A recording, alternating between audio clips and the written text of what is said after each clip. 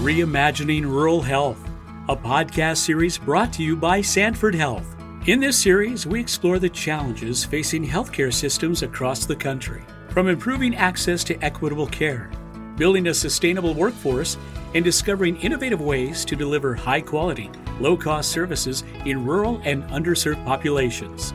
Each episode examines how Sanford Health and other health systems are advancing care for the unique communities they serve. In this episode, Ann Noctegal with Sanford Health News talks with Mark Parkinson, President and CEO of the American Healthcare Association and the National Center for Assisted Living. Mr. Parkinson joins an expert panel at the 2023 Summit on the future of rural healthcare with the topic Sink or Swim, aligning workforce solutions to support care across the continuum. Mark Parkinson, welcome. Thank you for joining us here at the Summit on the future of rural healthcare. Well, absolutely happy to be here. Yeah, glad to have you. Excited for the day. Yeah, I think it's going to be just so fun to have this incredible group of thought leaders here to talk about the future of rural healthcare, such an important topic. We are here, of course, to talk about that. And I want to know, what is the current environment in the long-term and post-acute care providers? What are they operating in right now?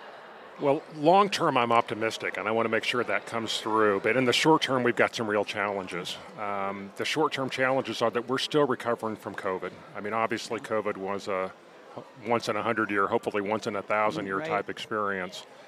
And even now, 3 years out from the vaccine, we're still in the recovery phase. And it's really a twofold issue for operators. The first is census. Census has come back pretty well, but not completely back. The bigger problem is what we're talking about most of the day today, which is workforce.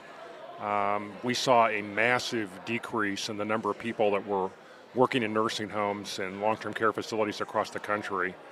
And it has slowly recovered, but it has got a long way to go. When we look at the data, we started out with 1.5 million people working in nursing homes at the start of the pandemic. We lost 250,000 of them that left our sector. We're still 150,000 short, which, to put that in perspective, that's about 10 workers a building. So it's a big deal, that's and huge. It makes it very hard. So the staffing mandate, obviously that's a huge topic right now.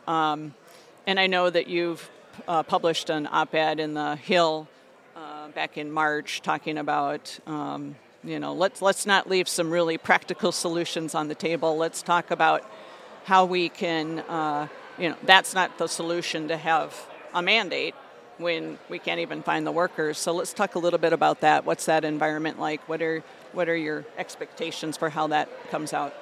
Well, the staffing mandate was clearly put together by people that do not understand rural America, do not understand the staffing challenges that we have, particularly in rural buildings. And it is basically a death sentence to nursing homes that are in rural areas, because when you look at the data, there are virtually no buildings in the rural part of the country that meet the staffing requirement. We are then mandated to meet a requirement where the workers aren't available.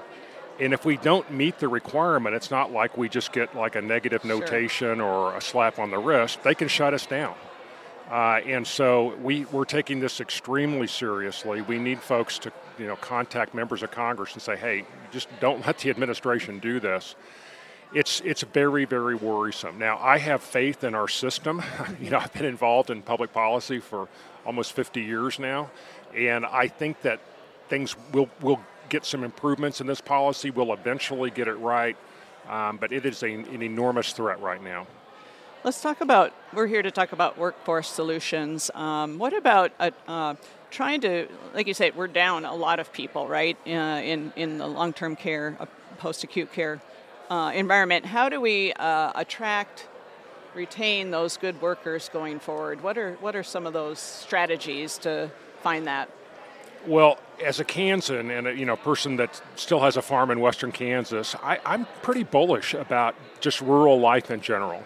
One of the things that happened with the pandemic is that all of a sudden companies across the country started saying, you can work where you want to, and we're going to let you make your choice on where you want to live and work.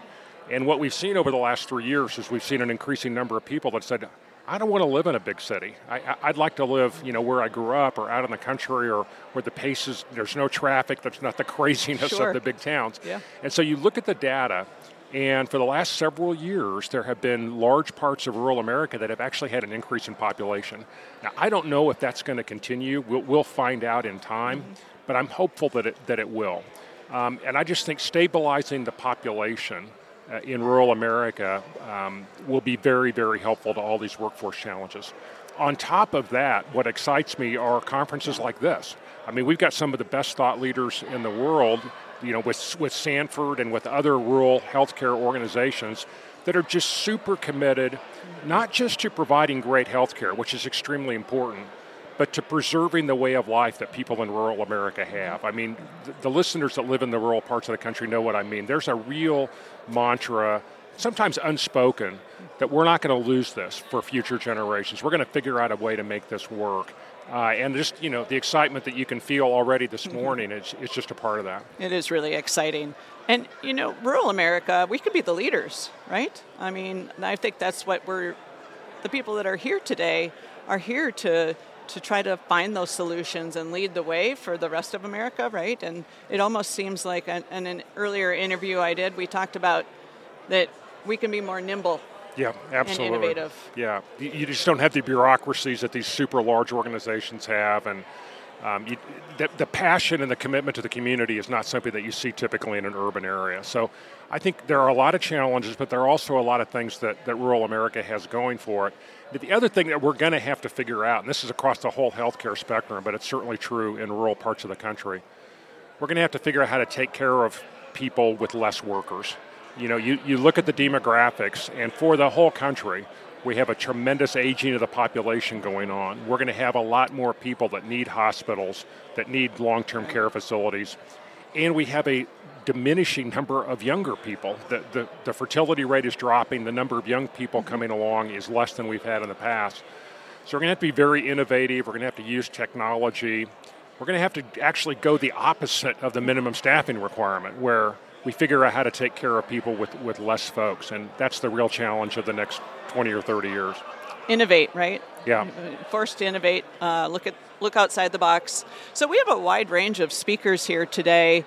Why is that kind of broad perspective of continuum of care so important when we're talking about this field? Well, I think we really learned in the 1980s, 1990s, before electronic medical records really became the standard in healthcare, we learned that having operators siloed in their own areas just did not work. And so we would often see patients come into nursing homes that had several doctors that were getting prescriptions from multiple physicians. The physicians didn't know what the others were giving, and it just wasn't working for the patient. By integrating care so that everybody is part of the team to improve the health care of one particular patient, it's really improved care. It's also made care less expensive because there's not the overlap and inefficiency. So Sanford, bringing everybody together is a terrific thing, and I think that this integrated healthcare is something that we'll see more and more in the future. Last question. Try to keep these fairly short for our listeners.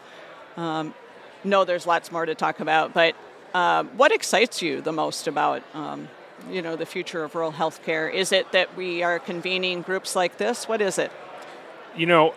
I'm getting towards my retirement, and one of the things that's exciting to me is to see really great young leaders coming into the space. I was able to spend some time with the Sanford leadership team, and that's pretty reflective of across the country. You see younger people that are super smart, really want to do the right thing, mission-driven. I think we're seeing a new generation of leadership, and to me that's very exciting. That is exciting.